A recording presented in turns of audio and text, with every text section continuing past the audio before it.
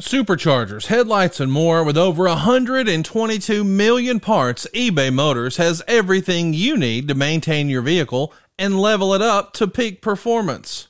And with eBay Guaranteed Fit, your part is guaranteed to fit your ride every time or your money back. Stay on your A game with all the parts you need at the prices you want. It's easy to bring home huge wins.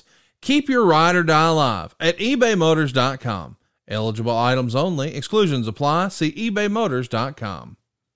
Mother's Day is around the corner. Find the perfect gift for the mom in your life with a stunning piece of jewelry from Blue Nile. From timeless pearls to dazzling gemstones, Blue Nile has something she'll adore. Need it fast? Most items can ship overnight. Plus, enjoy guaranteed free shipping and returns. Don't miss our special Mother's Day deals. Save big on the season's most beautiful trends. For a limited time, get up to 50% off by going to BlueNile.com. That's BlueNile.com.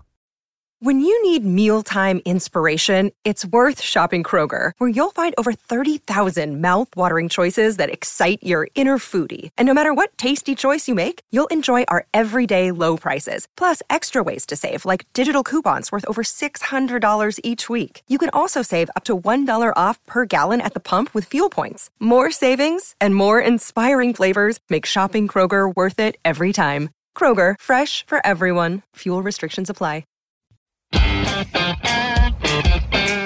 Hey everybody, Eric Bischoff here, and have you heard about Strictly Business? Strictly Business is a brand new weekly series exclusively on adfreeshows.com. Join me and my co-host John Alva every Tuesday as we take a deep dive into the business of the professional wrestling business. And this is some straight up business talk here, no fanboy nonsense. We discuss television contracts, advertising, licensing, and of course, the highly debated ratings. So if you want an unfiltered, brutally honest, anti-fanboy understanding of the professional wrestling industry, well, Strictly Business is the series for you. And hey, if Elon Musk likes my tweets, and he did, you're going to love Strictly Business. Sign up now and listen at adfreeshows.com.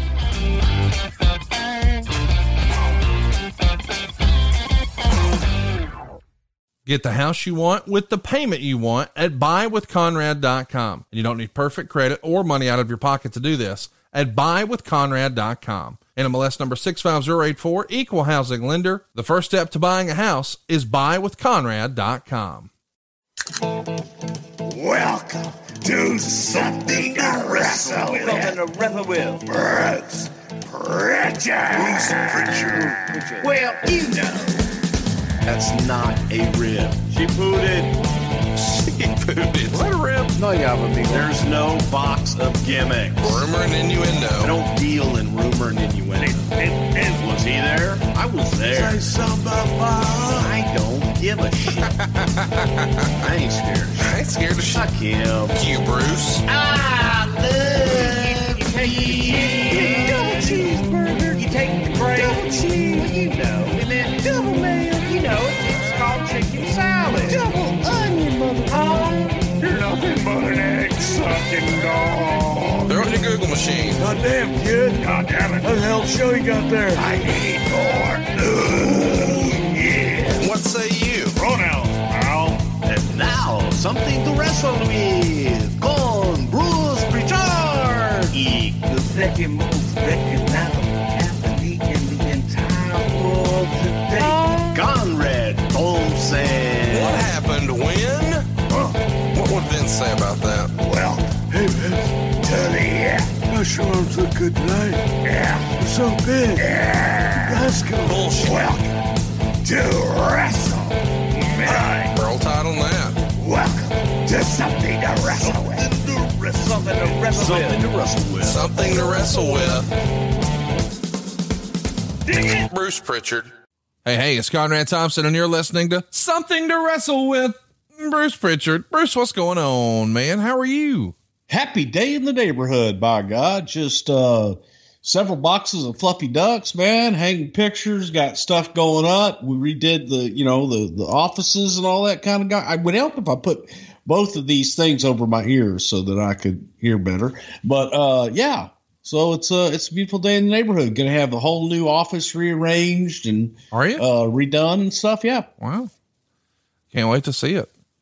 Yeah. Well, I dare you to come up here. All right. You know, I got to know when you're going to be around, bud. You know, you're working, you working 47 hours a day. So just saying. At least an hour every day. Hey, let me mention, we got a lot of great feedback about our old school episode that we did last week on Hercules. But I did see one comment that I was like, you know what? He's right. We didn't talk about that at all. Somebody said, hey, normally you talk about the guy's real life and his family and whatever. Can you tell us anything about Hercules' family? Didn't come up at all. Got absolutely nothing. Sorry. They want me to at least ask though, so you can say that. Well, I appreciate asking, and that's what we do. And a lot of times it will like diverge itself or divert. It'll go in another direction. But no, I can't ever remember meeting any of Herc's family or anything like that. Yeah. I mean, I guess it's important to remember that a lot of these guys really keep their family separate from the business. And we know who those folks are. We don't have to mention them, but you're talking to. The point is, I know that was your way of taking a shot at me. No, well, it's not just you. It's Rick Rude and a lot of other folks. Just Kevin Nash were like, this is kind of my thing. Let's let them be over there. And that's okay. But if they didn't bring their family around, it's not like you probably had a big relationship there, but at least we addressed it. And I'm glad that we're going to have an opportunity to address a lot of 1997 today, because we're talking about In Your House, A Cold Day in Hell. This is such a fun time in my fandom and just my fun, man. 1997 is so fun for me. And what we have here is Steve Austin's first WWF title shot on pay-per-view. It's also Ken Shamrock's WWF pay-per-view debut, taking on Big Van Vader. And unbelievably, and this is all your fault, Bruce. Thank you. Ahmed Johnson wrestling 3 singles matches in a row. You're welcome. Welcome for what? You're welcome. Okay. I want to mention it's only 3 weeks between the last pay-per-view, which was Revenge of the Taker. So just to sort of recap, we have a big WrestleMania event in Chicago. It does maybe the worst business ever up to that point for a WrestleMania, but critically a huge success, even if it did wind up becoming just the anointing of The Undertaker. And most importantly, a match people are still talking about to this day with Stone Cold and Bret Hart. But then we follow up with an In Your House affair in April. That's Revenge of the Taker. And now Cold Day in Hell. So 2 In Your Houses back to back. King of the Ring is right around the corner. But this 3-week window, boy, this feels less than ideal. I mean, once upon a time, you had 3 months to build a pay-per-view, and now 3 weeks. What say you? Yeah, I like those longer builds myself, just saying, me personally. I think everybody does. Yeah, but you look back at the time, little different. Times are different. That had got into the monthly pay-per-views, and the audience, I think, expected it. And as time went on, it just became, another big event. So, call them premium live events now, by God, but, they were just good old fashioned pay-per-views back in the day. The other news that is coming out that at the time just made me wring my hands thinking, there's no way this is real. I can't believe this. I mean, this feels like it's like one of those kayfabe news reports that you see online or whatever, where it's obviously a fake story, right? Well, this feels like that. Here it is. Quote, Atsushi Onita of the Frontier Martial Arts and Wrestling Promotion in Japan held a press conference on April 16th to announce they're going to start negotiations with the World Wrestling Federation for a major show in Japan. Full details of exactly what this entails haven't been released, but Onita got the ball rolling when he showed a letter Vince McMahon and Bruce Pritchard sent in early March, where the WWF attempted to open up a business relationship between the two offices. Onita, who along with Wayne Kanemaru are scheduled to come to the United States along with FMW booker Victor Quinones in early May to meet with both WWF officials and perhaps Paul Heyman as well about participating in the show. The meeting is scheduled for May 1st. Although the story has already received significant play in Japan, as best we can tell, the only definite from a WWF perspective is they're going to meet with Onita, and there have been no talks about anything other than setting up a first meeting. This is crazy. Now, I'm sure a lot of our hardcore listeners probably don't even know what the heck FMW is. So let me explain. This is a hardcore blood and gut style, I don't know, over the top attraction promotion that wound up running stadiums without ever having TV. But they were certainly a Japanese magazine darling. Onita became a super legend here. It's his promotion, but he's also one of the top stars.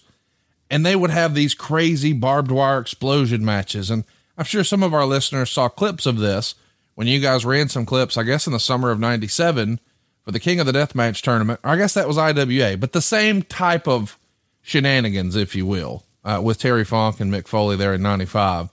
But this is like, wait a minute, what? Bruce and Vince were talking to Onita? What happened here? Garbage. Well, Onita was talking to us. Onita wanted to work with us and wanted to look into the possibility of bringing in some WWE talent for some of his events in Japan.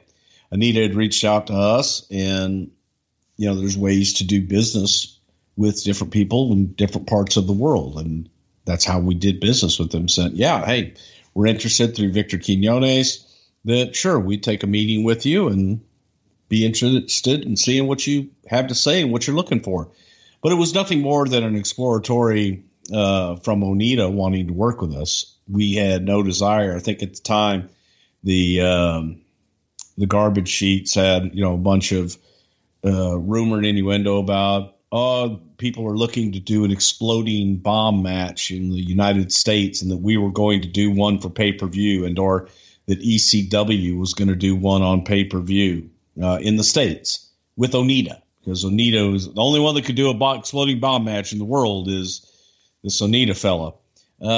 We never had any desire to do an exploding match, and it was, you know, there was a bit of apprehension in general about working with Onita at all, just because of the reputation of his company and the type of shows that he was running. They were very ECW-ish, but even worse as far as a lot of the Gaga gimmicks involved. So why take the meeting?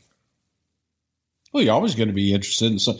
Look, Conrad, if someone comes into you and says, hey, we would like to do business with you, you want to listen to what they have to say.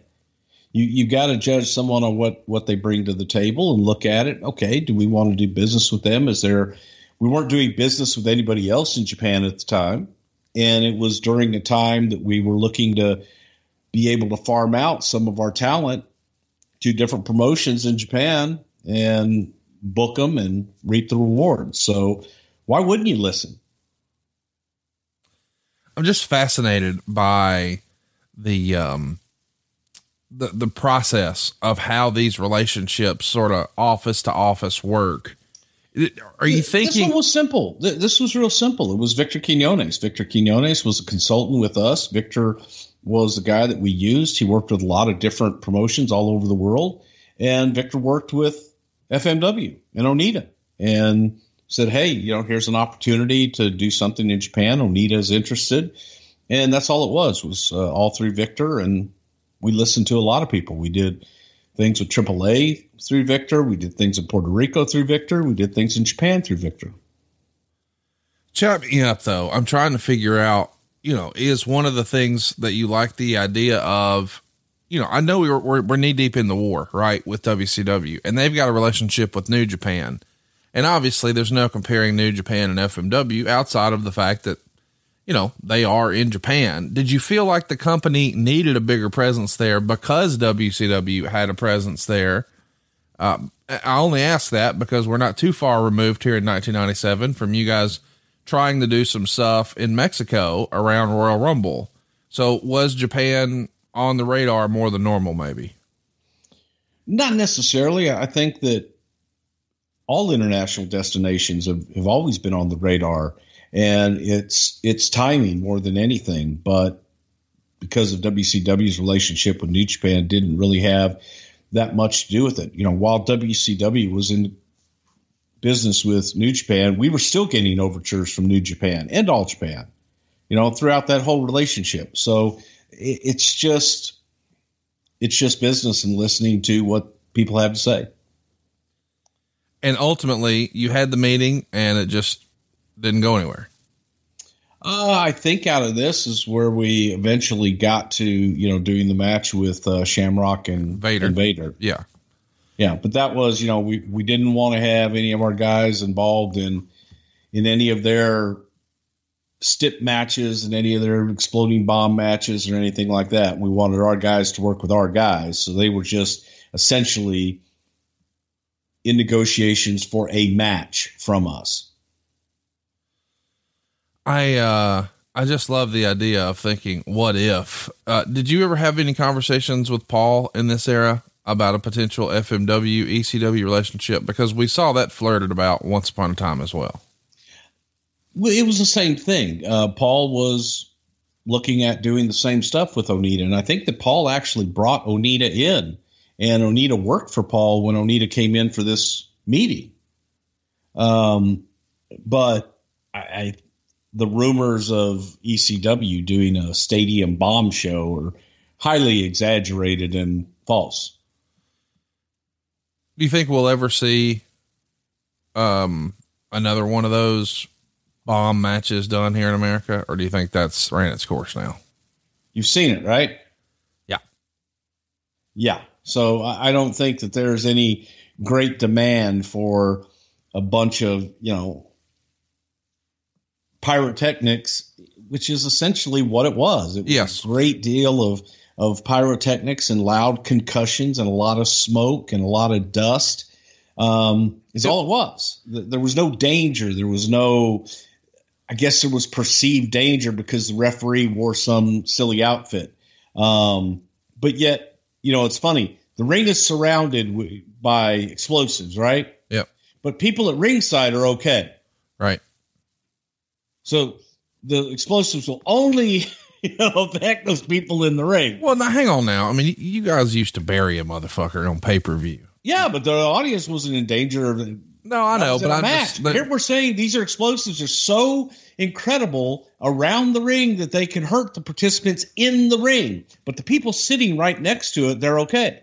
But I mean, you also set a guy on fire right at the ring. And what if he ran into the crowd? I'm just saying, there is suspension of disbelief. I guess what I was trying to get to is this explosion thing feels more like kind of, you had to be there. It was time and place for the era, but I don't really know that we'll ever see it. I would, and I don't know. I really don't know, but I can tell you from people like Terry Funk and Kirshner, who were the two that I talked to that day about it when we were over there with Shamrock and Vader, where they said, he goes, yeah, every time he does one of these things, the audience is less and less because they've seen it. Yeah, right. The gimmick is once you see it once, you got it. Okay, that was pretty bad. That kind of sucked. I couldn't see anything.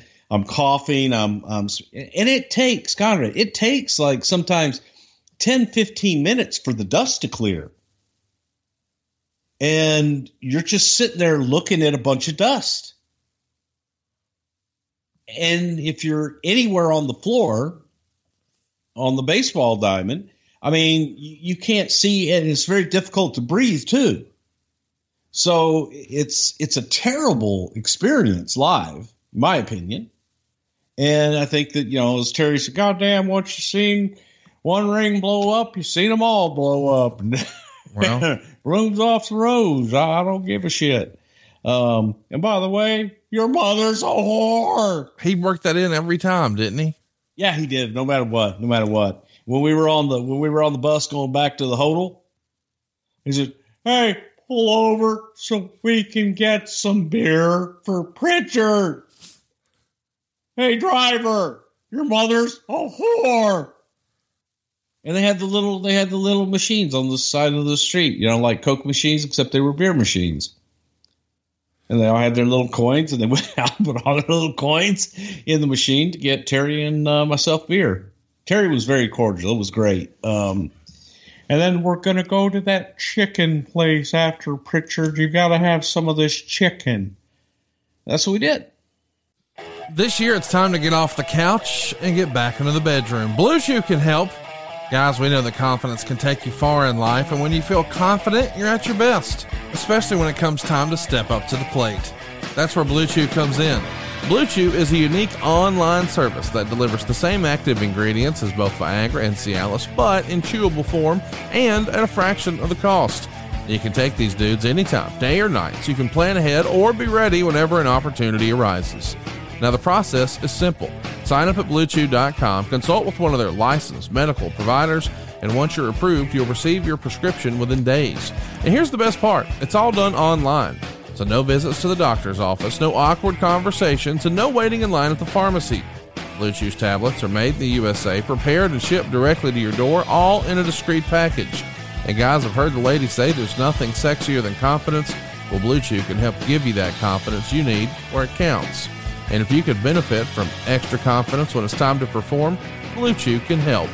And we've got a special deal for our listeners. Try Blue Chew for free when you use our promo code WRESTLE at checkout. Just pay $5 shipping. That's BlueChew.com. The promo code is WRESTLE to receive your first month free. Visit BlueChew.com for more details and important safety information.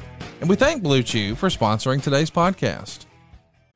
This Mother's Day and Father's Day, look no further for the perfect gift than PaintYourLife.com. It's worked for me every time, and when I say every time, I mean it.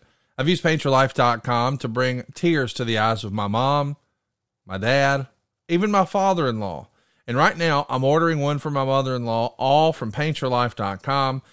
My mother-in-law's life is her dog, Missy. And this year, my wife and I knew exactly what to get my mother-in-law for Mother's Day, a painting of Missy. It really is that simple, too. All we needed was a picture from our phone. Boom, we're up and running. You see, PaintYourLife.com can really create a hand-painted portrait to fit almost any budget. And it's the perfect gift for your mother, your father, or both. I've used it, as I said, on almost every person in my life. I've given these to my wife. I've given it to my cousin, my mom, my dad, my father-in-law.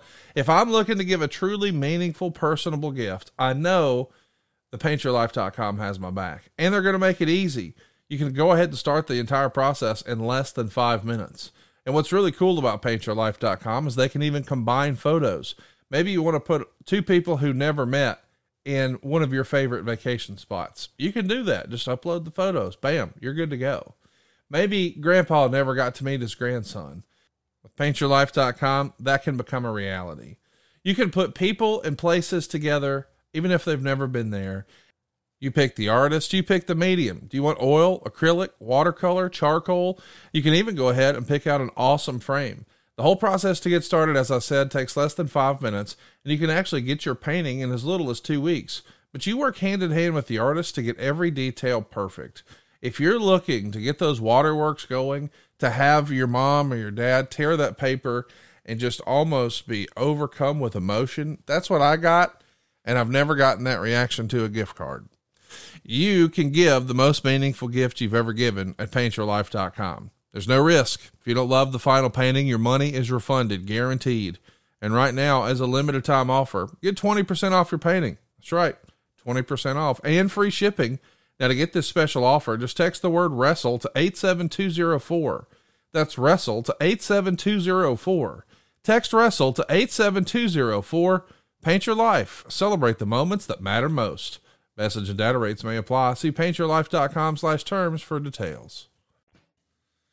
So here's another note from the Observer. In an unrelated deal, Pritchard and Jim Ross met with the wrestlers from Michinoku Pro Wrestling that appeared on the ECW pay-per-view on April 21st and at the Titan offices in Stamford, Connecticut about those wrestlers working in the WWF. Reports are that the chances of the two doing business together appear good at this point, and the WWF is planning on starting a lighter weight division, but is trying to work out the logistics of when the wrestlers and which wrestlers would be available at certain times. A potential deal with the Michinoku office, provided dates could be adequately worked out, would probably make the WWF's relationship with AAA in Mexico obsolete, because Michinoku wrestlers offer the same type of action, but are far more polished workers.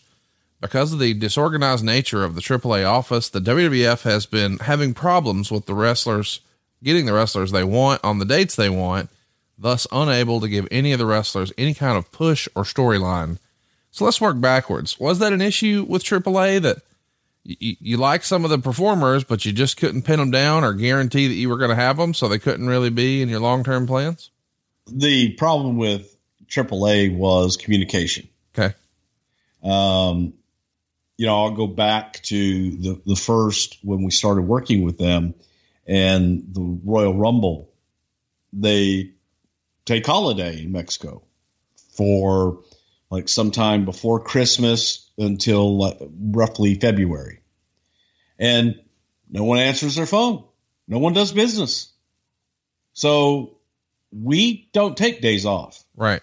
We continue to work. We continue to promote, and we had things booked, and just trying to communicate with them was challenging at best. Very, very difficult as far as communication goes. So it wasn't just, hey, getting dates on guys that we wanted. It was getting to do business with them at all in any kind of a business-like manner. They were very unprofessional. Let me ask about the next piece here, because it's mentioned the Michinoku Pro guys, and we know, or at least I know, the first time I saw them was the Barely Legal show. But before I know it, Kai and Ty and your boy Dick to Go, they're a regular part of WWE programming. Is your first exposure to them seeing them on the Barely Legal show, or how did that come to be on your radar? No. Victor Quinones, again, working in Japan. Victor had relationships with all the offices, and Victor had talked to us about, Sasuke. Yeah. And said that, Sasuke was the owner of Michinoku Pro, and that Sasuke was interested in doing some business with us. So just like Onita and FMW, we were interested in hearing what they had to say. Then Victor had shown us Taka in particular, Dick, and Funaki. He said, these are the guys you want. And Heyman actually called me and was like, you do not want to deal with Sasuke. Only take Taka. He will be the future. He is the one you want. And I believe that was true. I believe that Taka was the most talented out of the group. And as far as that time and what we were looking to do with the light heavyweight division. So the deal was, hey, let's do something with Taka and Dick to Go and Funaki. Indeed. That was your voice all those years, wasn't it not? You don't know that. Wait, let me ask again. That was your voice all those years, was it not? You don't know that. No. Indeed. We're out of sync. We got to get in sync. We're in perfect sync. I loved their presentation. I could see why you would be all about it. I mean, it was a totally different look and feel for the company at the time. Is this one of those deals where, and again, I know we just talked about FMW, but now this is the second time in the same 30-day period we're talking about a Japanese promotion. Are you communicating? We're also talking to so-and-so, or is it just like, we're just reviewing our options and that's our private business, whatever? Well, no, it was, a lot of it. This is what the precursor to the infamous meeting with Baba-san. They were interested in doing business with us. They were interested in getting some of our talent to come over for some of their big shows. Onita was looking for a big match, as was Sasuke. And Sasuke had, Hakushi. Yeah. Who was going to be making his return in a big show there. And they were interested in doing something with Undertaker, and also used Chris Candido on that show. But it was business. It was just business as usual. And it was kind of like going to the highest bidder and being able to protect what we did do over there and have complete control over it. Can you tell that Undertaker story? I know you've told it at our live shows, but it's not like we're doing those again anytime soon. You don't know that. Which one? About? Well, you went allegedly when they wanted the Undertaker, they someone decided, hey, you know what? It might be cool if Undertaker had a manager. And Bruce Pritchard found himself being in Japan with the Undertaker and trying some drinks and trying to scoot around town and navigate. Well, late night in Japan, it is not the most friendly place if you are an American. Hang on. Before you get there, let's set the stage. They express interest in booking the Undertaker. Do you say, I want to go? Or does he say, can Bruce go with me? Or do they say, what about Brother Love? Oh God, no. That was me going out to the ring with Undertaker was day of. Okay. Got it. That was simply day of. That was a kick for me because obviously I had never worked Japan. So right. I was like, yeah, you know what? This will be fun. I'll go out, and it was Sumo Hall, and I thought it was pretty cool. A lot of history there, and I wanted to go out and do it. And That's Mark cool. was like, why don't you come out? Plus, I want to make sure that there were no shenanigans going on, Connie. Okay. So if the shit started to pop off, you'd just break out those. I'd have to just go in there and start hooking people and shooting on them. And at that time, I was only 3-time Black Belt Hall of Famer. And only a little overweight. So. Oh God. It's oblivious. So anyway, you find yourself in Japan, and we all know the dead man is he's down to fellowship. And so you find yourself fellowshipping with him late night somewhere, right? Well, no, we had a great day. Actually, we went over to do some pre-promotion stuff and plus just to get over there early so you can acclimate a day. And we went out with the president of Gong Magazine, who in my book was one of the classiest gentlemen I've ever had the pleasure of being around. I think that if you were to look up, class and gentleman, his picture would be there. Just a true, just wonderful, nice man. And he just wanted to meet Undertaker. And we went to dinner, went and had sukiyaki, and he let us take his car for the rest of the trip, which was fun. We went out, we had some beverages. Yeah. Yeah, and there's one particular place that serves what the boys affectionately call them opium shots.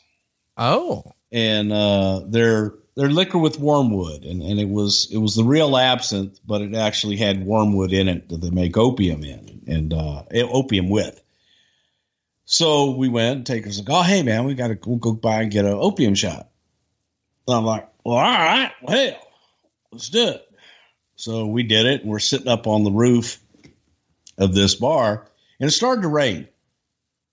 We got our opium shot, and I was, typical. I don't feel anything. right. Let's get another one. Oh, Bruce Pritchard Not doing 101. anything to me. There we go. Another round. He's like, easy, big boy. It's gonna come say hello when you least expect it. I said, my God. So what, your 10 sponsor minutes. saying that or Undertaker saying that? No, it's Undertaker. Okay. Tell me, calm down. Yeah. So, no, let's get another round. So we get another round. Do those. And we're drinking in between too. Right. Like some sort of Yeah. Japanese beer or whatever. Yeah, he's drinking Jack and I'm There you drinking whatever. And take another shot. I still don't feel anything. I said, well, you know what? I mean, I'll get another shot, but I don't think this stuff is anything. Well, now it's like Taker's like, oh yeah, big boy? Yeah, let's get another shot. So we did another shot, and about 20 minutes after that, it comes and really says hello. And man, nice little experience there. And then we're still out drinking and what have you. And before you know it, it's like 4:30, 5 o'clock in the morning. And we got to go to bed. I'm like, we got to go back to the hotel, man. It's like, I got to get some sleep because I'm dead. And we go outside. It's pouring down rain. No, we're flagging down taxis, and the taxis just will not pick us up. Well, So- maybe it's because one of you is 6'10" and long hair and covered in tattoos, right? Yeah, but I mean, I tried it too, just by myself, and they weren't going to pick me up either. And so, the sponsor's going, no, you got to understand, that's, wrestlers have very, very bad reputation here. Oh. And, no gaijins, the taxis won't take gaijins, after like 8:00 at night or something like that. So we're now questioning our wisdom to have let the Gong Magazine's driver go at night, because we're like, we're just gonna have a taxi. We're just gonna sit here and have a few drinks. And Undertaker, being the Undertaker, and at that time he was in a long black trench coat and would just try and get taxis to stop for him by attempting to kick them over.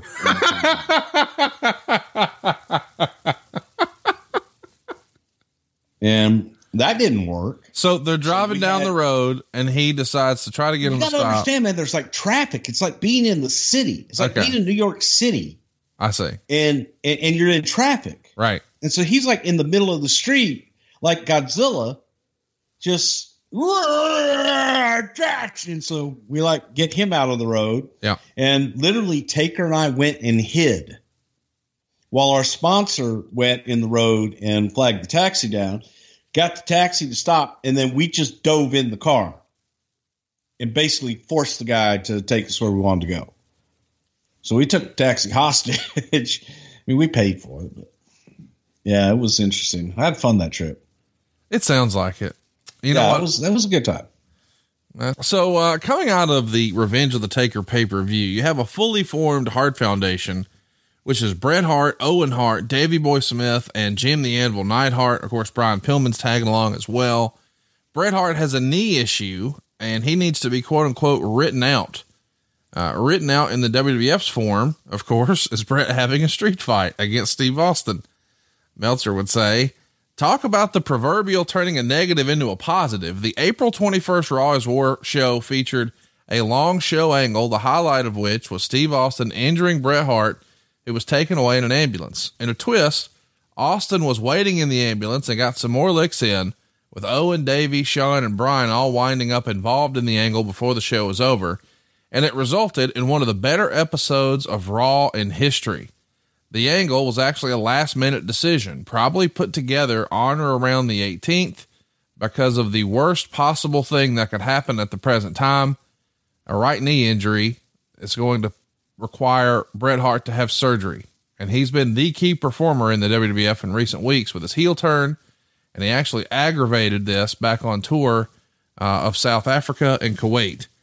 So listen, he's the centerpiece of the whole thing. He's got issues with Shawn. He's got issues with Austin. He's forming the Hart Foundation. He's a babyface everywhere else in the world, but maybe the hottest heel in the company here in America. And now this knee injury, boy, that just throws a monkey wrench into everything. Talk about the stress and pressure that adds from a writing perspective. When you have sort of, all right, here's where we're going. Here's how we're getting to this pay-per-view. And then the one after that and da-da-da-da-da. And here's what we'll do on the next 3 weeks TV. And then, hey man, I got to have surgery. I'm out. Because it's not like, well, we'll just plop somebody out and slide somebody else in. It changes the whole show, right, Bruce? Sure does. It sucks. Yeah. It sucks. You've got all your creative, wrapped around a group, and one in particular who is the focus of that group. And all of a sudden they come up lame, and that's tough. And you have to regroup, and you have to just dig a little deeper and come up with something else, because we're dealing with human beings with real life injuries and real life problems. So, Bret Hart didn't wake up one day and decide to get injured. No. It was a big blow for Bret that he was like, oh my God, he's on a roll. And then this damn knee incident to happen. So it sucked for everyone all the way around. Well, I think that's fair to say, but the result is some really, really great programming. I know we're not covering it in long form, but what do you remember about this special Raw where Austin's waiting in the ambulance. This does feel like creatively, maybe when you guys were at your best and clicking on all cylinders, at least in this era. Fair to say? Absolutely. But it was also looking at a way to get everyone else involved, and so that Steve would have people to work with after the fact and continue with the Heart Foundation in a meaningful way. But this was Steve Austin at his absolute best. This was the rattlesnake. This was him doing what he did best. So as you're listening to this, tomorrow I'm headed out of town with my family.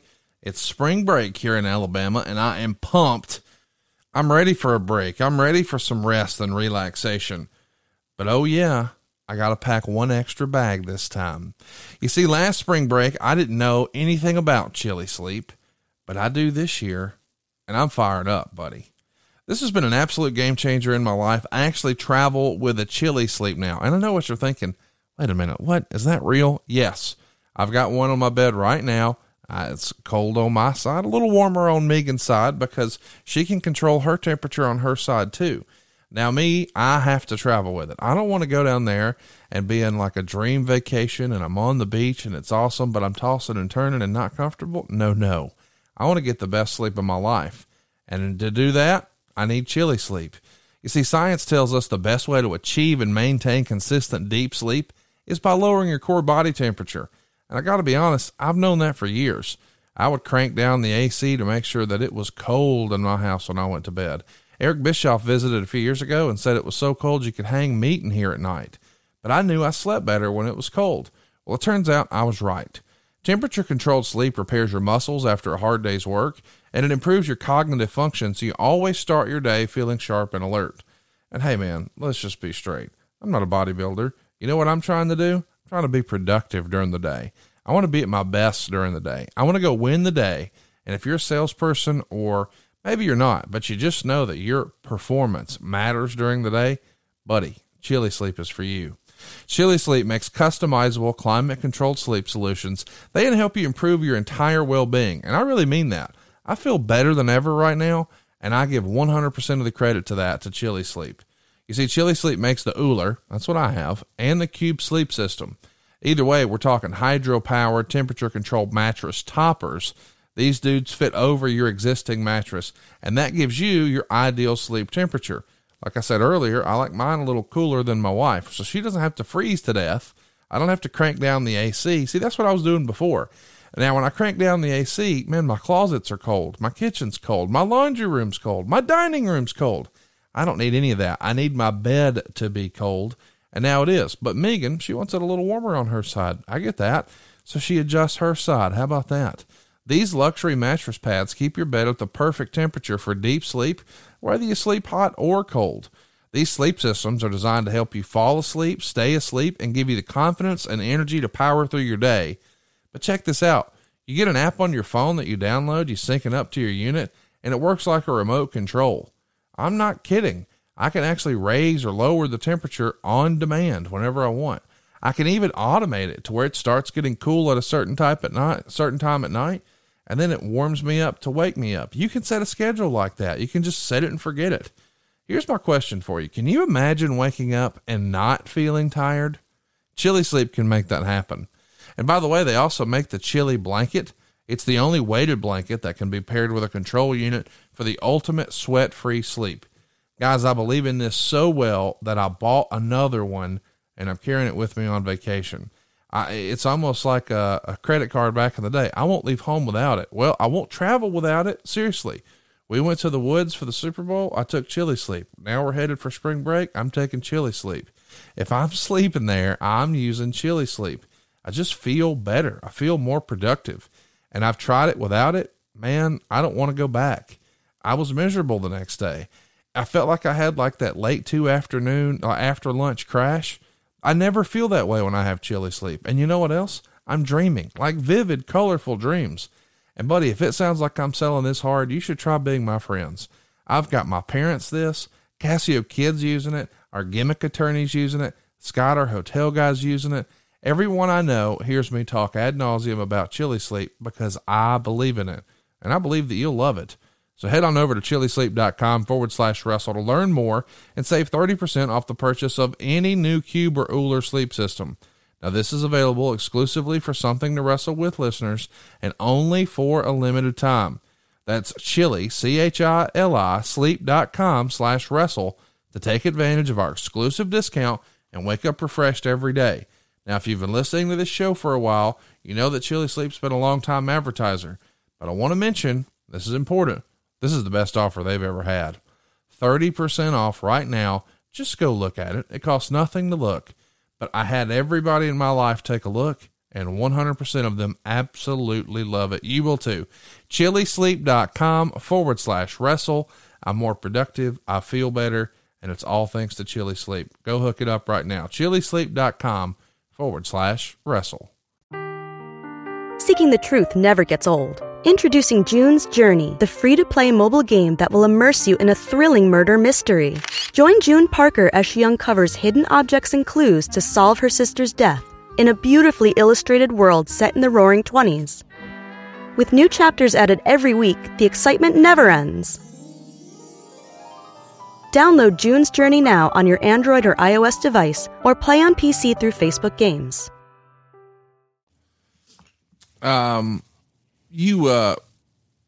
Brett wrote in his book that he thought that the Hart Foundation was kind of going to be like the WWF's answer at the time to the NWO. And really, in hindsight, there really is no competing with the NWO. I mean, just the impact it had on business. But I get the idea of it's a heel faction. It's a gang. I could draw that correlation. What say you? I thought it was a great heel faction, and it was family, and it was something that people could identify with. It was based in reality. All these guys are related, with the exception of Pillman, but they're all related. They all come from the same family, and there was a reality about them. There was a toughness, and everyone had everyone else's back, and you just felt that, and that was what made it so good. And good it was, man. This is some of the best stuff I think the company ever did. It's also reported in the Observer that there was a plan in place for Brett to win the Intercontinental title from The Rock at King of the Ring. That's something that we know didn't happen. And actually the belt's going to come off The Rock a little sooner, and it's going to wind up going on to Owen. But do you think that would have once upon a time been the plan? Maybe Brett picks up the Intercontinental from The Rock? No.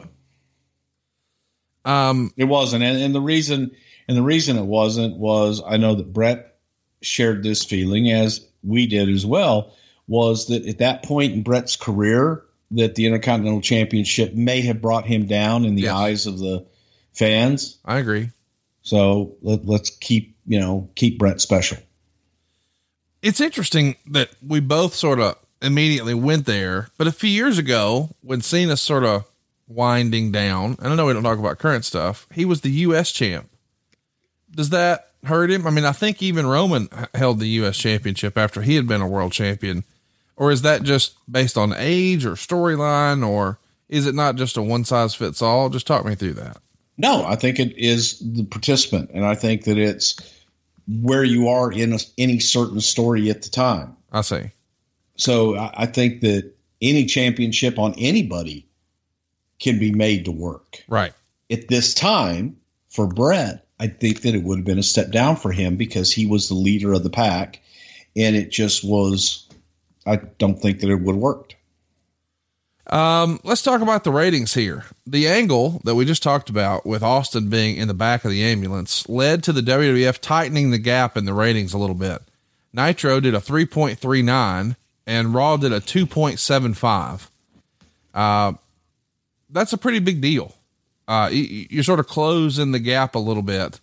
Meltzer would say the hot show is important because we're going into May sweeps where the cable network ad rates are determined by primetime ratings become doubly important. Because of the NBA playoffs, Nitro is being moved starting April 28th to a 1 hour format starting at 7 p.m. Eastern, which means Raw will be going unopposed through May 19th and thus has a chance to do consistent 3+0 ratings, and Raw should win the next 4 weeks. Last year during the playoffs, Raw ratings beat the Nitro show by sizable margins every week. causing people to believe some sort of momentum was going to be built. But it was all illusionary, as once the playoffs were over, Nitro has beaten Raw in the ratings every week since but one. So let's talk about that for a minute here. The preemption of Nitro, is that something you guys would game plan for and you had a strategy for, or not so much? Well, it's an opportunity where you hope that you're going to be getting additional eyeballs on your show. Anytime you have a strong lead in or you have an opportunity to have more eyeballs on your show, you're going to put your absolute best foot forward. So having Nitro not on the air, not having some place for the audience to go, I would dare say that the playoffs were more of a more competition than Nitro even. Of course. You just have more eyeballs going to the playoffs as well. But at that same time, if you're a dyed in the wool wrestling fan, so to speak, we hope that you're going to switch it off basketball if you're a normal Nitro watcher. Absolutely. And check out Raw, right? Yeah, absolutely. Well, let's talk about the May sweeps. We haven't spent much time talking about that. Was that ever something that you guys discussed creatively? I mean, is it even on your radar? I know it's important to the network. Oh God, yes. Okay. I mean, we program for May and November sweeps even every now? year. Okay. Not now. No, God, I haven't done that in years. But the May and November sweeps were always very important because that is where the ad folks, that's what they base their sales on. And if you had, ratings to boast, then you could command a higher advertising rate. And obviously we know that's the name of the game. That Raw in Binghamton drew a sellout, 3,846 fans. So clearly it's a small venue, but it's a sold out venue for $67,846. And that's a hell of a gate for that amount of folks. Austin Hart isn't the only angle on the show, as the building blocks were laid out for the whole Goldust Marlena interview with JR, where they're really going to quote unquote expose them as being Dustin Runnels. How do you remember that all coming together, where we had so much invested in this Goldust persona, and now we're going to take the paint off and we're going to quote unquote shoot, brother? Not a fan of it. Never have been a fan of it. I think that when you build a character. And once you take the mask off that character and expose them, sometimes you're now creating another character. Basically, now you have to get the audience to know the real person, if you will. And that's another building block. So I'm not in favor of it. I'm not in favor of, Diesel being, tell me, Kev, about that time there in Eastern Tennessee when you played basketball. Who the fuck cares? I like Diesel. Goldust. Tell me, Dustin, I wanted to get lost in it. I wanted to get lost in Goldust and Marlena. If Dustin and Terry were that interesting, they would have come in as Dustin and Terry. But Goldust was able to get so much above that and to be this incredible character that intrigued audiences, and Marlena as well. Holy cow, man. They were great characters that the audience was into. So to me, it wasn't broken. So it didn't need fixing. Psst. Who's going to take care of your family if something happens to you? What would they do without your income? If you don't have a plan, you need to go to GoliathLife.com. Get a quick quote for more than 20 carriers. You don't even have to leave the house. If you need a medical exam, they'll send somebody to your house or office. You're in total control. You pick the rates, you pick the payments, you pick the terms. You're in total control, but it gives you and your family peace of mind. What if something happens to your income? Hurry to GoliathLife.com. Another day is here, and you're ready for it. What to wear? Check. Breakfast, lunch, and dinner? Check. Planning for what's next and how to save for it? That's where Bank of America can help. For your financial to-dos, Bank of America has experts ready to help get you closer to your goals. Get started at one of our local financial centers or 24/7 in our mobile banking app. Find a location near you at bankofamerica.com/talktous. What would you like the power to do? Mobile banking requires downloading the app and is only available for select devices. Message and data rates may apply. Bank of America NA, member FDIC. Let's talk about this same taping. We got Henry Godwinn and the Sultan being injured here. Ahmed Johnson ends up hitting the Sultan with a 2x4 and busts up his ribs. And Henry Godwinn took the doomsday device and landed on his head. In hindsight, that Godwinn injury is super scary, is it not? Yeah, I mean, both of them are. Anytime that those type of injuries happen, it sucks. It sucks for the competitor, and it sucks for everybody. Vader finally returns to America after his issue in Kuwait. Any hesitation to put the big man back on TV? Free at last! Free at last! Big Vader is free at last! No hesitation at all. I mean, it was what it was, and now the big bastard's back. Yeah, if only he was it's Vader. Canadian. It's not an animal. I love you tickled yourself there. So Taker and Paul Bearer are going to have Kane involved, and they're trying to really heat this up over the next few weeks. I guess behind the scenes, this is when your creative juices are really flowing for the creation of the Kane character, right? We needed opponents for the Undertaker, and it's fine to get opponents, but to be able to have a story that backs it up is about 1,000 times better. So the seeds of, oh my God, it's Kane, they're there, baby. We get asked this all the time. When are you going to tell us the story of Kane? We've saved it on purpose. Because later this year, we'll have the 25-year anniversary of Kane. I'm pumped about it too.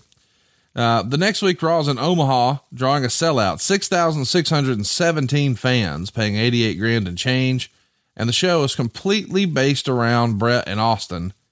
And this is pretty fantastic when you think about it. Bret's fresh off the surgery, so he can't wrestle, but he's still going to make the shows, and that keeps him on TV, keeps the storyline going. It's kind of a no-brainer, but Bret's a trooper for showing up and clocking in, right? Man, Bret was there for everything, and, rehabilitating his knee, going around in a wheelchair and just doing whatever he needed to do. So hats off to Bret for that. No doubt. The Observer would write this. LOD pinned Furnas and LaFon in 346 when Animal pinned Furnas after a clothesline off the top rope, although Furnas wasn't the legal man. The match was a Styles clash. Actually, Road Warriors against almost anyone nowadays is a Styles clash. Furnas and LaFon desperately need a manager. They're so not over, it's like they're 6 feet under. For the first time in history, they're actually doing a gimmick about that, as Furnas and LaFon's gimmick, as explained by McMahon and Ross, is basically that they aren't over. McMahon explained that American fans aren't used to Furnas and LaFon's quote unquote European style, so it is what it is. What do you remember about in commentary and even like an in-ring interview afterwards? I mean, we're trying whatever we can, because I think everyone agrees Furnas and LaFon are very capable bell to bell, but buddy, the fans are just apathetic, right? Did not care. And even bell to bell, okay, they could do some moves and do some great things, but I don't know about telling stories bell to bell. Both guys, incredible athletes and could do some incredible things. And, especially like Furnas a lot. He just, Doug's a kind of mellow, easygoing, just good guy, all around good guy. Phil was a little different. But there was just no connection with the audience at all. They did not care one way or another. And I don't know that Doug or Phil had any way or any knowledge of how to get the audience to care. Just kind of like watching that old blue dot. Help me understand. What's the thinking in, all right, let's give them a gimmick where we tell everybody they're not over, and maybe that'll get them over. Maybe if we tell them they're not over, they'll be over. What? Well, no, I mean, that wasn't their gimmick. It just was, we brought them out hoping that the audience would find something, and we tried, with them, and the audience just didn't care. They weren't good on the mic. They had no gift of gab. And so after a while, you can't ignore it. So you address it. Say, hey, folks, audience really isn't into these guys, but I'm not sure they really understand them because of their style, and they're quiet, and they're this, and they're that. You can address it or not, and just move on their way because they weren't connecting with the audience. But I mean, I think a lot of people would argue that was and I know we don't talk about current stuff, but a lot of people might argue, well, they did that with Roman Reigns and WWE just camouflaged it. And eventually, of course, we all know he got put with Heyman and Buddy. They're on fire. Yeah, now. I couldn't disagree with you more, but we'll talk about that some other time because Correct. These guys just never got a reaction. Well, I'm not comparing them to Roman Reigns. I want to be clear. I'm just saying it does feel like you add a little garnish sometimes and man, the whole thing lights up. And there was no garnish to add with them though. I mean, and we tried, but it just didn't, nobody cared. They couldn't have an edge. We tried to give them an edge, tried to get them to do stuff, and just nobody, they were acting and they just wanted to be wrestlers. Copy that. So as we said, Owen Hart's going to win the Intercontinental title from Rocky Maivia. Obviously Rocky came in with a lot of optimism. This is a blue chipper right here and all of that, but the white meat babyface stuff, the audience was just not for it. So we start to hear die Rocky, die chants and have crazy signs, and fans are regurgitating him in a major way. When the belt comes off of Rocky Maivia, do you think he had to be a little in his feelings about, damn it, I thought I could turn this thing around? Or just talk me through what that must have been like for a young Rock before he found himself. Well, I think that personally, I think Dwayne probably had second thoughts and feelings, but this is a great comparison. At least the audience gave a shit about Rock. There you go. They wanted him to die. Okay. That's something. They hated him. Yes. They wanted him to get his ass kicked. Copy. They were throwing him up.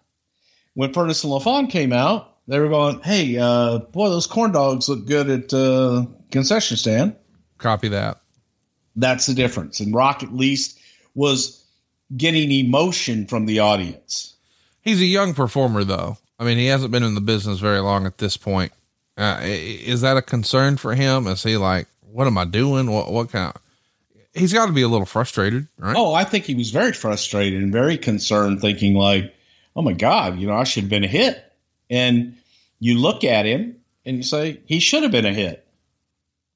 But the audience sometimes does not like to be force fed that kind of stuff. And that's what they felt with Rocky, even though I don't think that in the beginning we did, but then backed off a little bit. And the audience will let you know. They always do. Jim Neidhart returns at the end of Raw to save Brett from a Steve Austin. Yeah, they love him. He can, he gets the fucking rhino and he goes and have him, he could run down to the Brett, he's my son, right? Okay. Brett, he could save the fucking big bastard. God, he's strong. Is this a Stu call or is this Brett's idea since the rest of the fam's there? All the above. Okay. No, Brett was obviously a big supporter of Jim, and Brett and Jim were family, but they were also best friends. So Brett didn't push as hard as Stu did sometimes, but yeah, man, Brett was in there pitching for Jim. Absolutely. Sid wasn't there again this week. He had an MRI done on his back on April 28th. Over the weekend on TV, they announced he would be at Raw to do an interview, but by Sunday it was known he wasn't going to be there. Was softball season starting?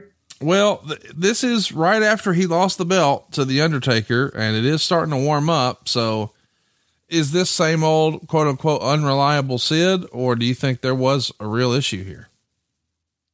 I think that unfortunately, sometimes with Sid's communication or lack thereof, no one will ever know. So maybe he said he was hurt, maybe he didn't communicate, and whenever you get your wires crossed and things like that, then you just go right to the lowest common denominator. And while he'll say something, the spottings of Sid being on a softball field don't do him any favors. Yeah.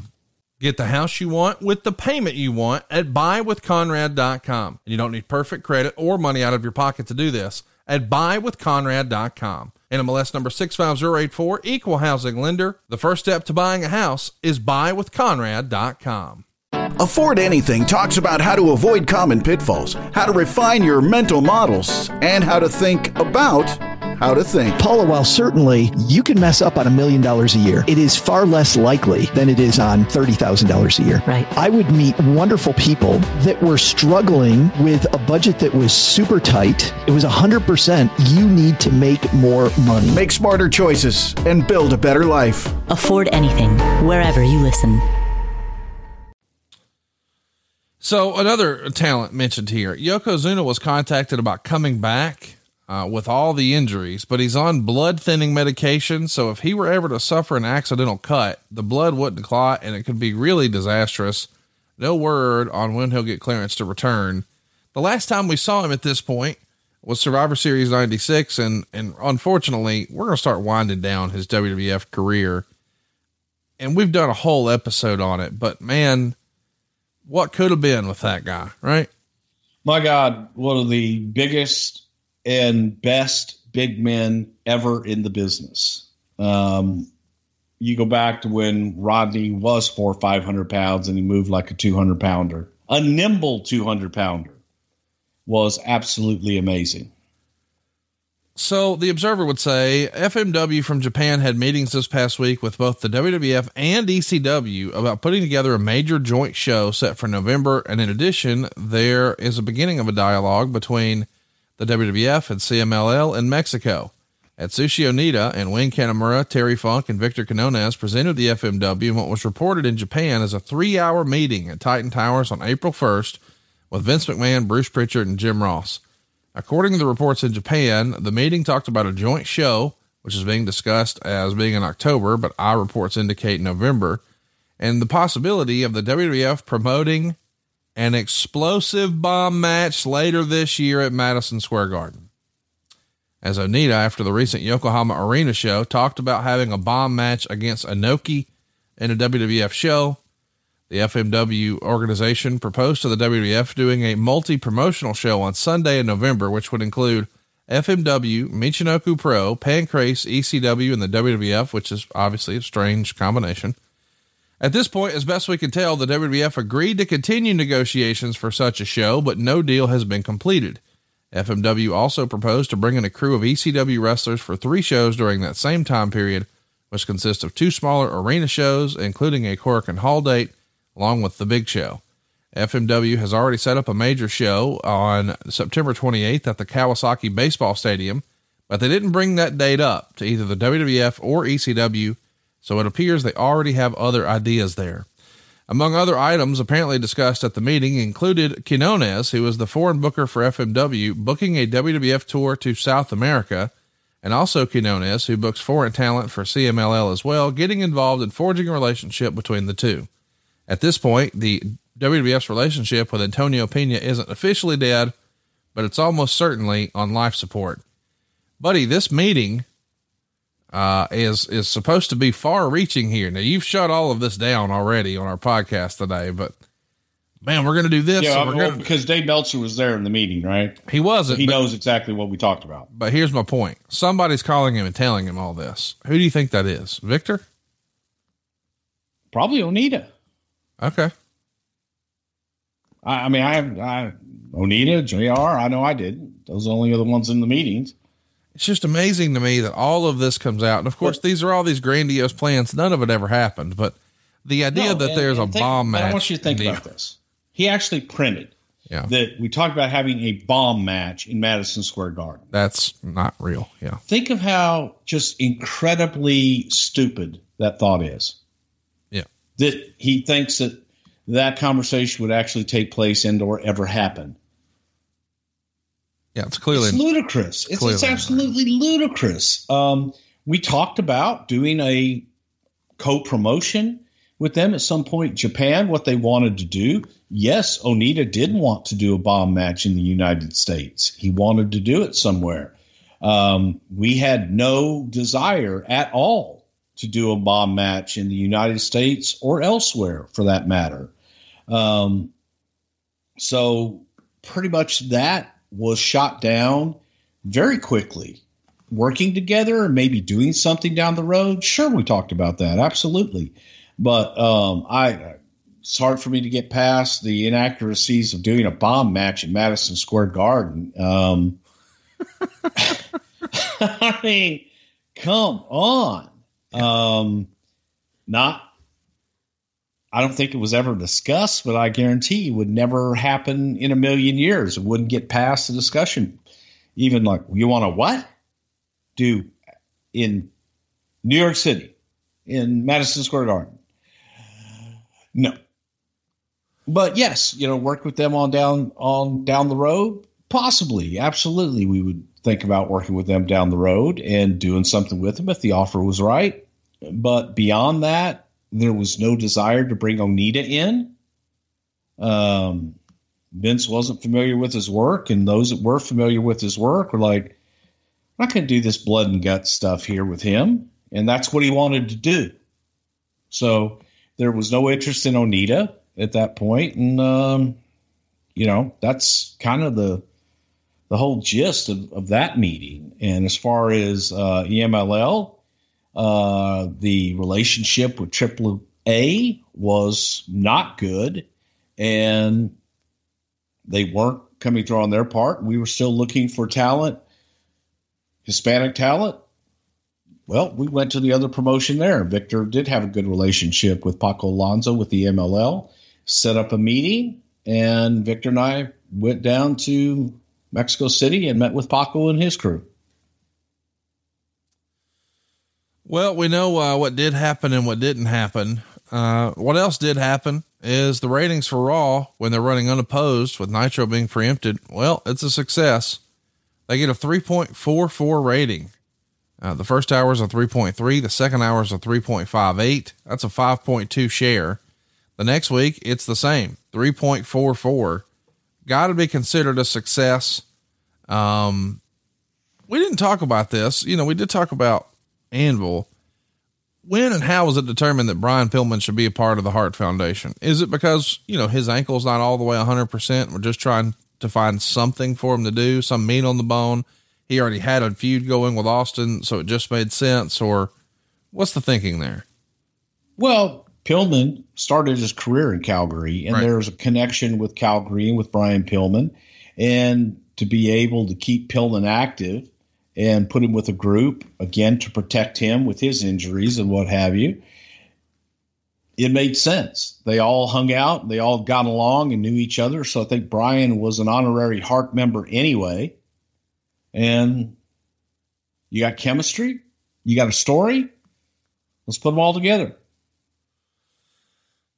Next up, we've got these Goldust segments that you talked about that you weren't really a fan of. JR is going to be discussing how Razor Ramon, who, as a reminder, is on the other channel now using his real name, Scott Hall, as part of the NWO, didn't want to work with the character.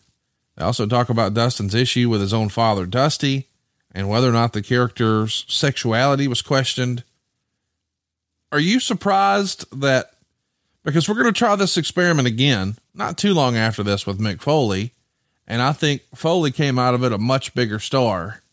I don't know that it worked that well for Goldust. Is that because the character was so well established as Goldust? Why don't you think it worked for Dustin the way it did for Foley?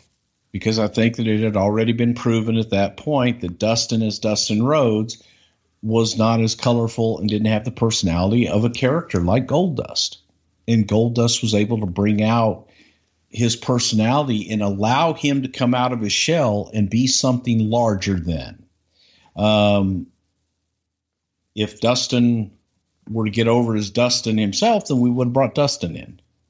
You know what I'm saying? I know. I just don't. I think that the Goldust character was so strong, and Dustin portrayed it so well. Man, he was all in. And now when you take that off of him, it wasn't an alternate character. It was just him. Mick Foley was an alternate character. He had several characters that he could go in and out of. using the body of Mick Foley. Right. And that in and of itself, Mick Foley was a character. So it's a completely different animal. So the build of the pay-per-view has Taker and Austin saving each other from the Hart Foundation attacks. But of course, eventually they turn on each other. And that's probably not the best way to heat up a pay-per-view main event.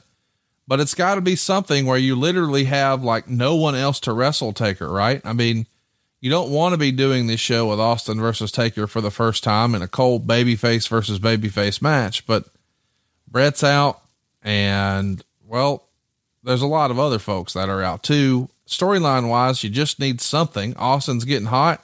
It's worth a shot. What's the thinking, right? Well, you've got two strong characters that both have edges to them.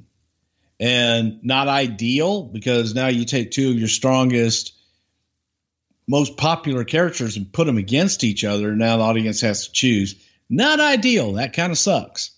But when you're left with a roster, you're going, okay, injured. You have to do something. And sometimes you have to take risks. And I think this was calculated risks because Undertaker and Steve's characters, I think, could handle it and make you want to see it.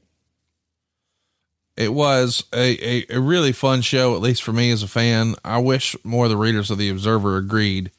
The show gets 47.9% thumbs down, only 27.1% thumbs up, and 25% thumbs in the middle. This is the 15th in your house. It's from Richmond, Virginia. There's 9,381 fans there. 7,681 of them paid $116,000 and change. And there's another $55,000 in merch. So at least the house is good, but creatively, man, fans just didn't love it. Meltzer had this to say: Cold Day in Hell was just another Sunday afternoon pay-per-view that will largely be forgotten by the end of the week. Vader and Shamrock in the main event, Austin and Undertaker were good matches. The undercard was as lackluster as ever. The show generally lacked heat. The finishes were clean. The outside interference was kept to a minimum, so that the one point it was used for storyline, like Pillman ringing the bell so Steve Austin couldn't pin Undertaker, added to the show rather than resulting of it feeling like just another screw job. But it's more and more clear that WWF is a company that has one tremendous feud on top and even one that is getting overexposed and very little depth otherwise.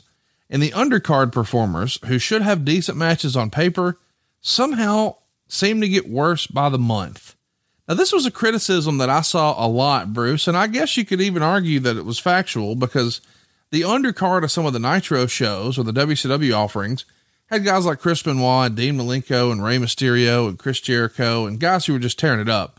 Meanwhile, the undercards here didn't resonate as well. Now, on the other channel, the main events were usually something like Hulk Hogan and Roddy Piper, and they usually couldn't hold a candle to, say, Shawn Michaels and The Undertaker or Bret and Steve Austin. So the rap at the time, amongst the quote unquote smart marks, is the WWF had the best main events in the biz, but WCW had the stronger undercard. Would you agree with that assessment? I think that we were in a transition. I think that to a point, yeah. I think that there was, if you wanted your bell to bell wrestling and you wanted to see that, again, depending upon what you liked, then it kind of varied. It's just different. Let me ask, is part of that difference, and I know there's lots of criticism, plenty to go around, but is part of that Vince Russo? What I mean is he gets knocked a lot, but I think one thing that we hear a lot that he is credited for is, boy, he made sure that everybody had something. As far as an undercard goes, everybody had a story. Everybody had some meat on the bone. And the narrative for a long time was Vince only cares about the main event. And Vince would spend a lot of time focused on the top one or two stories, but the rest of the stories were just sort of there. Do you think that when Russo started to get a little more power, maybe the undercard started to gain steam, or am I just way off base there? Yeah, I think you're a little way off base. I think that the overall quality, and I would even dare say that, at this point it was getting guys, as my good friend JR will say sometimes, you have a ball team and you got to get guys in the right position. They got to get play in the right position. You need to be able to to get through that, the rough edges, and maybe somebody's playing fullback that should be playing wide receiver. And it's just, somebody should be playing defense when they are playing offense all the time. So it was a feeling out period and just trying to get to the point of getting everybody in the right places. Let's jump into, the rest of the criticisms here, if you will. This hasn't been confirmed, but I believe neither Vince McMahon nor Jim Cornette attended the show due to personal situations. On the broadcast, which Jim Ross did with Jerry Lawler, they said that Rose Anderson, a close family friend that the McMahon kids often referred to as Aunt Rose, had passed away the previous night, and Cornette's girlfriend came down with what they thought at first was appendicitis, but it turned out to be something less serious. Do you remember this? The rare pay-per-view where Vince misses a show? I don't think it was that rare. But every once in a while, you'd miss a show for a birthday or just, something coming up. But I think that at this time, I think it was just something going on with him that he wasn't up to making. Did you ever meet Aunt Rose? Oh yeah. You got any good Aunt Rose stories you can share with us? No, Aunt Rose was, she was Dusty's mother. Dusty was one of Vince's best friends growing up and who he went to military school with. And she was just this, really wonderful woman that took Vince in as a kid and kind of, gave him a place to go when he didn't always have a place to go. And she was just a real nice, real sweet lady. That's awesome, man. We don't hear stories like that about Vince. So it's cool to get to hear that. And hey, there's more to this Walt Disney character than maybe what we fans know. Let's also talk about the dark match here. Rockabilly is going to pin Jesse James in 3 minutes and 36 seconds for the DDT in the free-for-all match. Meltzer said James' entrance music was messed up. It seemed like an angle, but nothing came of it. For such a short match, it was slow-paced with no heat. The finish was cool, but it's a dud. And boy, you want to talk about two guys that are just a ship with no sail. Bringing back Billy Gunn with the Honky Tonk Man as Rockabilly and still trying to breathe life into a 3-year-old angle with Jesse James as the road dog. And I'm the real Double J. Well, he was. Yeah, I get that. But Lord, it ain't long before you guys figure out, hey, you know what? Let's just throw them together, see what happens. And I'll be damned. The New Age Outlaws. Here we go. But just thinking about that match, them two against each other in terrible gimmicks, tells you where we are. And the attitude is right around the corner. Thanks for the feedback. This is a show where we're both allowed to speak. Well, you had it. You got it all. You said it all. Now, okay, Conrad. Hunter Hearst Helmsley's in the first match here, and he's going to beat Flash Funk, the former Too Cold Scorpio, in 10 minutes and 5 seconds. And Meltzer would call it a major disappointment. He says Funk's offense was way off, both in cutting down on the acrobatics and what he did generally looking bad. He said Helmsley shows no aptitude in being able to carry someone. The Funkettes weren't there, with the reason given they were being intimidated by China. The match had no heat except for pops for China's interference, and it was a slow-paced match. The finish would see Funk go up top for a moonsault, but Helmsley split his legs. Helmsley climbed up for a backward superplex, but flipped Funk all the way over in the move, and then hit the pedigree for the pin. After the match, China picked Funk up and crotched him on the top ropes. Funk was said to be less than thrilled, not only to be in his jobber position, but especially for having to do that last spot and putting China over. I only read that because I wanted to lay it out that Meltzer said that Hunter couldn't carry somebody. I don't know about that. He's pretty critical of Scorpio, but then he says essentially that he had an issue with helping put China over. Do you remember that overall attitude is probably what contributed to the lackluster match itself? Of course. I guess what I'm trying to drive into is, did you have to deal with that a lot? Try to sell guys a little bit, if you will, on, hey man, we need you to do this for China. Was that a thing or not so much? It really depended upon the performer. Some yes, some no. But I think the guys, that got it and understood it, and it was good for them.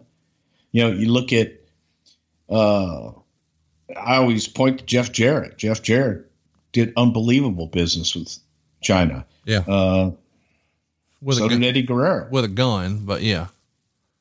He put a gun in Vince's belly and held him up. Everybody knows that. It's well established. Oh yeah. Well, was it, what was it? Was it a pea shooter? Yeah, 9mm? I don't know. So next up, Mankind is going to beat Rocky Maivia. Think about this, guys. This is years before, or it feels like it's really just a year and change before the whole Survivor Series show, right? Survivor Series 98. Mankind, who's this lovable, beloved character at that point, against the evil Rock, who's going to join the corporation, and Rock becomes the champ for the very first time. And then they have just an incredible series of matches. But their first pay-per-view meeting is here in May of 1997.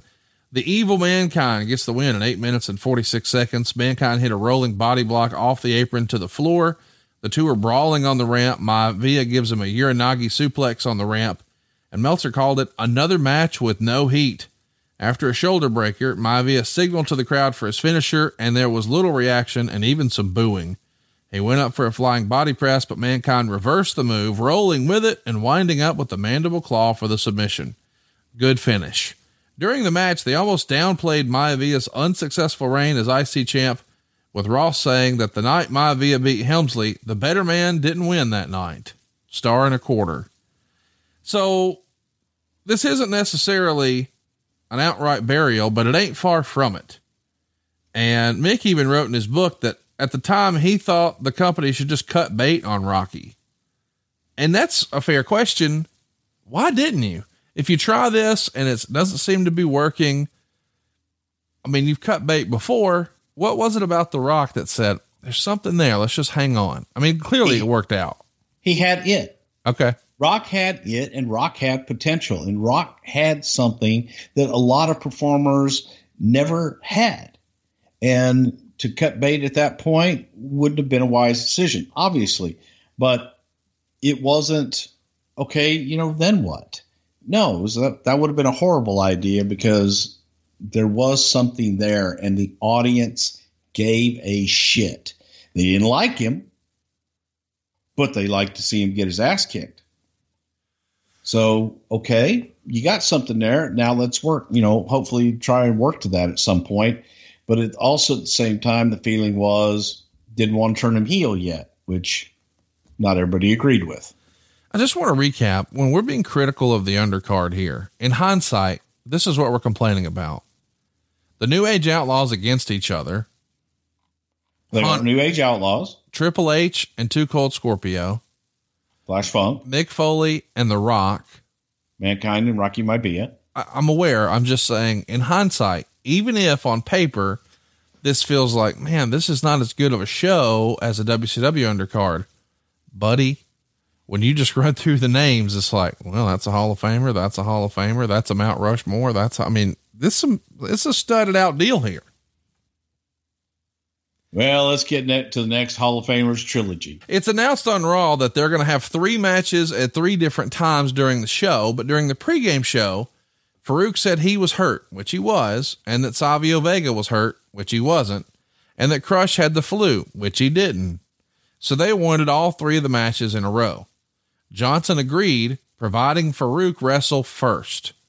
For whatever reason, Farouk didn't go first, but the matches were still in a row, which makes me think there was some communication signals crossed before the show. Crush was first, and Gorilla Monsoon ordered the rest of NOD to leave ringside. Crush several times signaled for NOD to hit the ring and interfere, but they never did, seemingly again building a tease for a potential turn. Crush went for the heart punch, but Johnson blocked it and hit a reverse heel kick for the pin in 5 minutes and 38 seconds. And this was better than previous Johnson Crush matches has been, but that's faint praise to be sure. Johnson beat Vega by DQ in 5:57. Vega came out selling his ankle and then jumped around to make sure everyone realized it was all a ruse. He dominated the match and destroyed Johnson with chair shots to leave easy pickings for Farouk, and there wasn't much to that segment. And then Farouk and Johnson went 2 minutes and 10 seconds. It was also better than you'd think, considering who was involved. Johnson didn't sell for long and got a good near fall with an inside cradle. He hit the spine buster and the Pearl River plunge, but Farouk kicked out of the plunge to the crowd's amazement. Farouk then hit a chop block and scored the pin with the Dominator, 3/4 star. So a lot of changes here. We're going to have it spread out. No, we're going to do it back to back. Farouk's up first. Really, he's last. I guess that's just because heels lie, right, Bruce? Exactly. Yeah. That's exactly what they do. And that's what the whole thing was. It was trying to get away from, Ahmed, on Farouk's part, putting everybody in front of him and so on and so forth. And yeah, nobody was sick. Nobody was hurt. That's being a heel, by God. But you're welcome. You're welcome. It wasn't great by any stretch of the imagination. Well, you apologized twice last week for this, and now you're saying you're welcome. Yeah, because I just gave you ammunition, and you're welcome. Is this like pulling the Band-Aid off a little bit? Let's just get it over with. Let's just bang, bang, bang. Yeah. Would you rather have had it spread out? No. Something to look forward to later on? No. But wait, there's more. Yeah, I don't need 3 Ahmed entrances on the show. Now, ladies and gentlemen, making his way to the ring from Pearl River. Yeah, I mean, come on. Next up, and I know we haven't had a home run show so far, but these last 2 matches, buddy, outstanding. Especially the first one. I still remember it to this day. I was watching it with my pal Jonathan. He brought over some Domino's pizza where he worked at the time, and we could not wait to see this because we thought we were going to see a real fight. And I'll be damned, we kind of did. It's Ken Shamrock and Vader. And Shamrock's going to win by submission with an ankle lock in 13 minutes and 21 seconds in what was billed as a no-holds-barred match. There must have been some sort of a late booking change as the graphic and Howard Finkel's knockdowns, or Howard Finkel's ring announcement, talked about standing 8 counts, similar to the dramatic UWFI knockdowns that both will be familiar with. But Jim Ross then said the rules have been changed. So let's talk about that. We're presenting this as a no holds barred match, which on paper sounds like, well, we've heard that before. This is an old gimmick in wrestling, nothing new. But I think a lot of people assume, well, it's got to be a little different because Ken Shamrock's in there. And I think that's interesting because I think a lot of the folks who believe that, myself included, had no idea that Ken Shamrock actually started wrestling like 11 years prior to this and then went and did MMA. But now that he's coming in, I think a lot of us had the expectation, hey, this is not going to be a quote unquote wrestling match. This is a shoot fight on WWE pay-per-view. And it feels like there's a little bit of who's on first here with Howard Finkel and Jim Ross. Does Howard have old notes? Is JR hearing from Vince in his ear, or Vince isn't even there? Just talk me through how this is put together. Well, I think this is the right hand not knowing what the left hand was doing and kind of getting through it. Just mistakes on down the line. That's all it is. Shamrock gets a pretty big pop coming out as the early action went to the ropes. Ross tried to explain the difference is that UFC has no ropes. Ross was very positive in his explanations of UFC, said he enjoyed the shows, while Jerry Lawler seemed to be getting mad, both worked and otherwise, as many veteran wrestlers who don't react when life goes on, when they do something, when something changes with the business they're in. Okay. The match was very good, and that it was realistic enough to be suspenseful in a sport way. It had enough pro wrestling maneuvers to make it not look like a UFC match. Vader rolled out of the ring several times early as Shamrock got the early edge. Shamrock hit a suplex and went for a knee bar, but Vader rolled out. Vader took control with stiff clotheslines and took Shamrock down with, you want to say what that is there? Wakagabatamane. There you go. Shamrock used the triangle choke, which you know as the... Yeah, the Senkakula Mikake. But Vader lifted him and threw him. So can I do this next one? Vader suplexed. Oh, you got that one. Shamrock over the top rope to the floor with Shamrock selling his knee as if it was injured on the landing. Vader ran him a few times into the ring steps, and Vader wound up with a bloody nose. He goes for a standing ankle lock, but Shamrock rolls out of it. Vader went for a choke on the ground, but Shamrock escapes. Vader missed a moonsault, but it actually grazed Shamrock, and then Shamrock body slammed Vader, went for the ankle lock and half crab, but Vader made the ropes both times. Shamrock threw a lot of hard knees and forearms in the corner, similar to a Masawa or Kawada type offense, but every bit as stiff. Vader cut him off with a solid shot to the head and then went down to capitalize on it, but Shamrock maneuvered him into an ankle lock for the tap out victory. This wasn't the kind of match you could do every night, which explains why the UWFI and Rings guys generally only work one match per month, 3.25 stars. So it's not a shoot fight, but it's not your standard wrestling match. It's hard hitting. It's quote unquote strong style. It's whatever you want to call it. But I'm sure part of you, Bruce, had to think, hey man, this is kind of awesome that they're quote unquote snug. But I'm sure part of you had to think, isn't the idea to make it look like it hurt, but not actually hurt? I mean, part of you had to be like, I don't know about that, right? The old school in me always says that.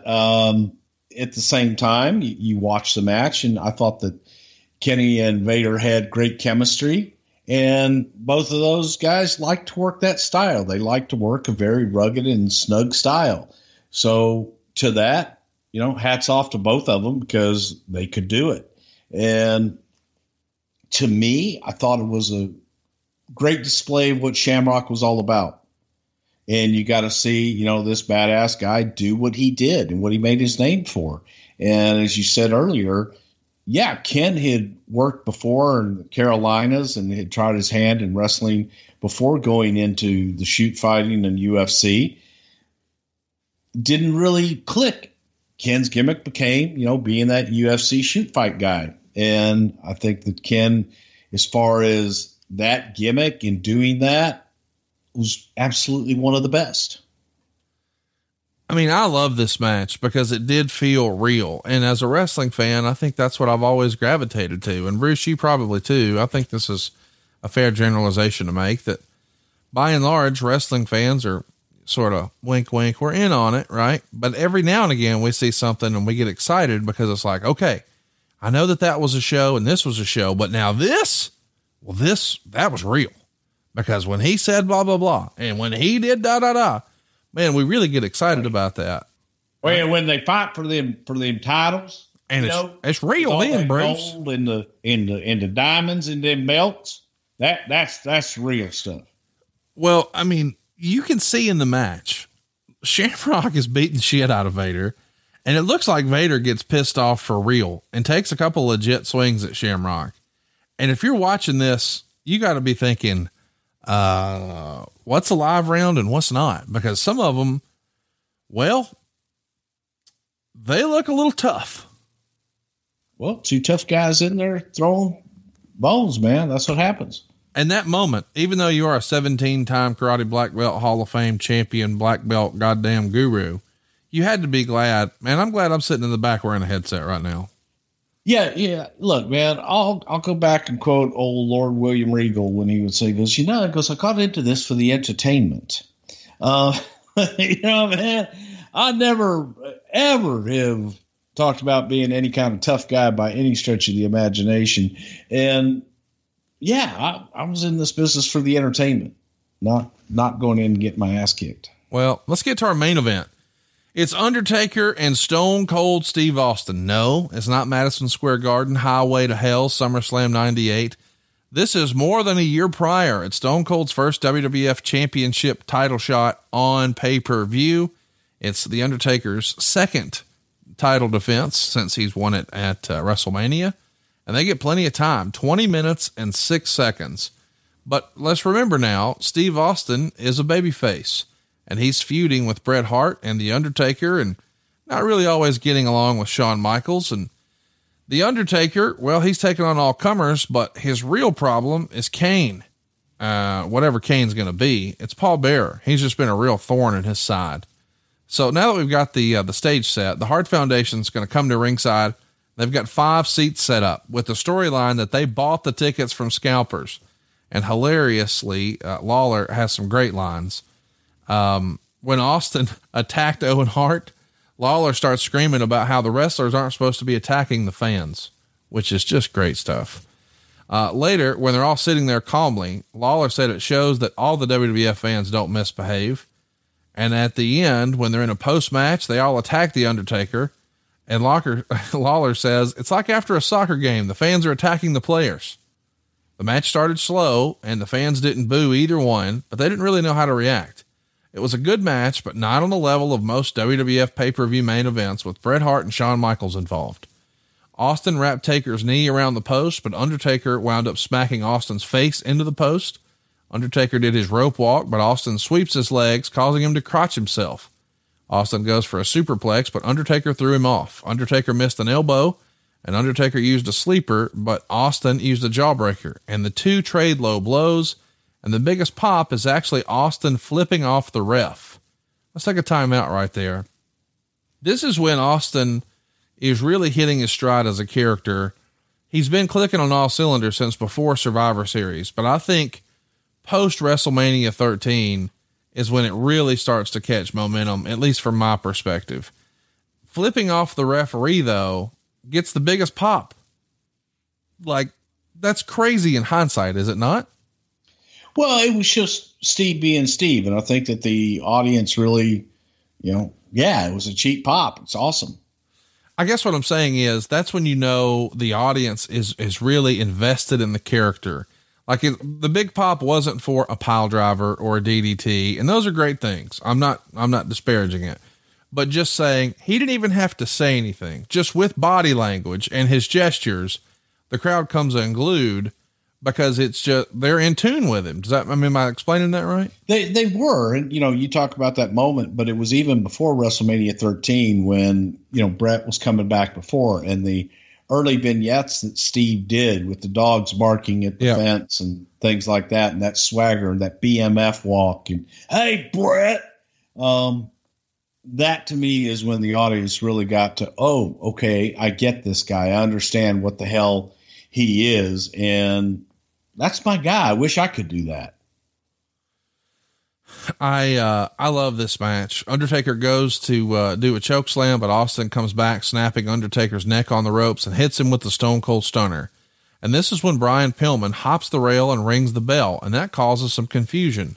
When the match is restarted, Undertaker goes for the tombstone, but Austin reverses it. Undertaker reverses it again and drops Austin for the pin. After the match, Jim Neidhart, Owen Hart, Davey Boy, and Pillman all attack the Undertaker. Austin sees Brett by himself in the wheelchair and knocks him off the wheelchair, grabs one of the crutches and hits the ring and clears house with it. After the heels are run off, Austin jumps Undertaker and hits the Stone Cold Stunner, flips him off, and leaves him laying. 3 stars. So we know eventually this main event is going to be big business, but this told a great story. It kept everyone looking strong, or whatever the phrase is you want to use. But I thought this was really well done for a babyface match. Having the Hart Foundation there helped add to the story. Yeah, it was tough.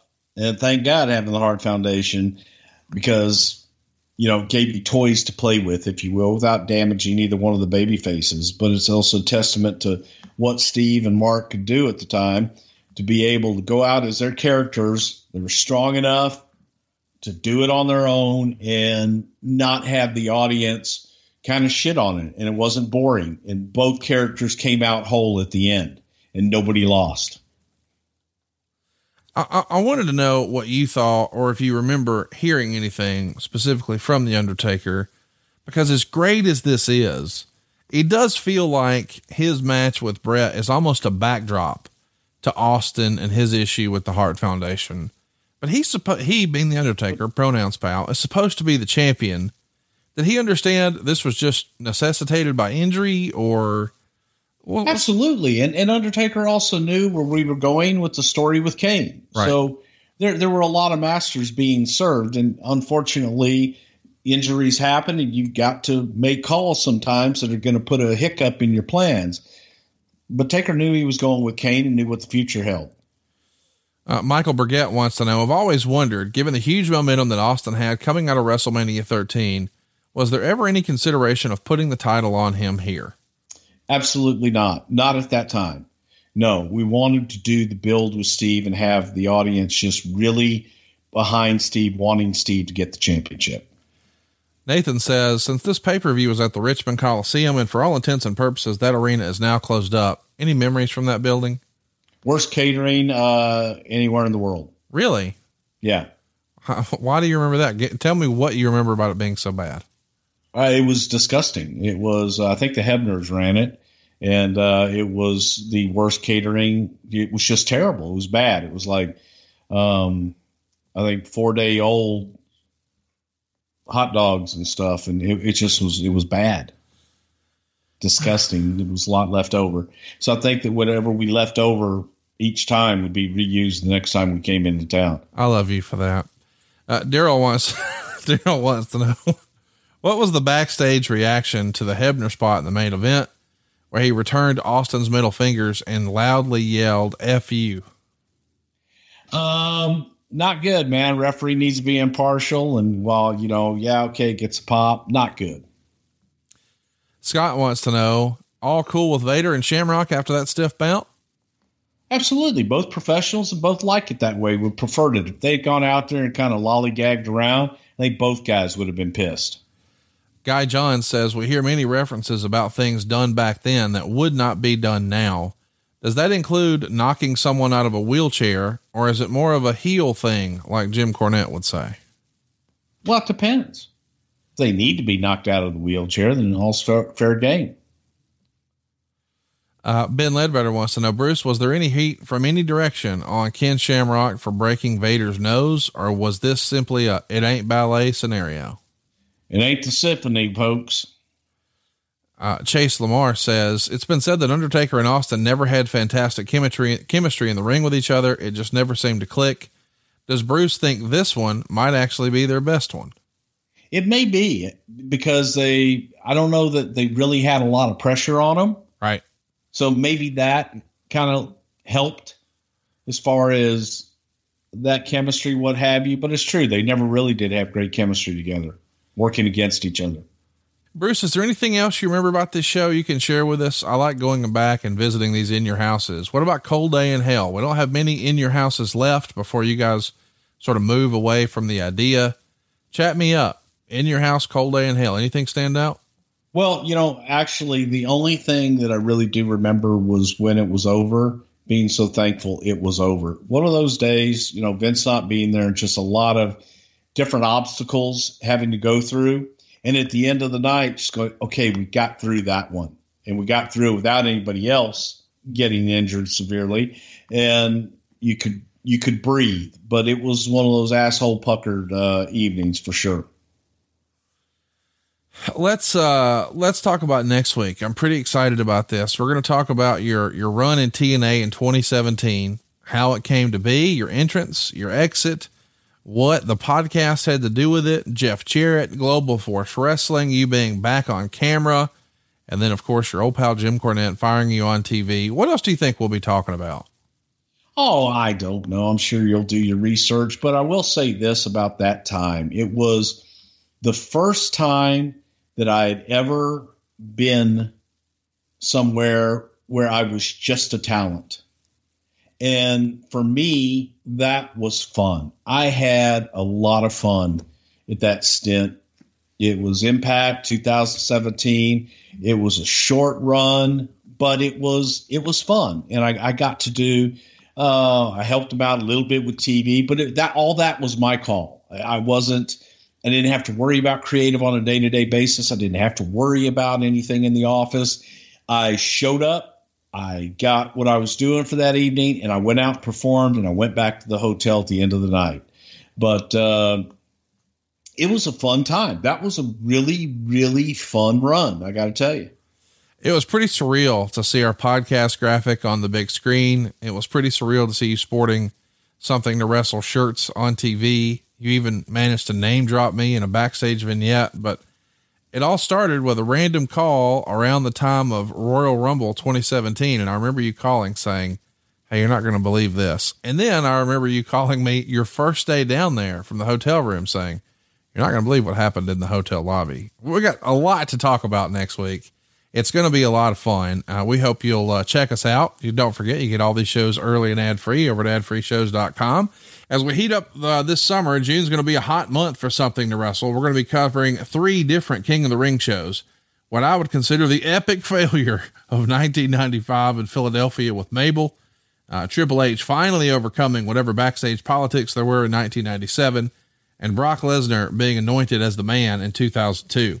We'll also hit Vengeance 2007, where we talk about John Cena defending the WWE title against Bobby Lashley, King Booker, Mick Foley, and Randy Orton and Edge defending the world title against Batista. That's a pay-per-view where Johnny Nitro and CM Punk battle over the now vacant ECW title.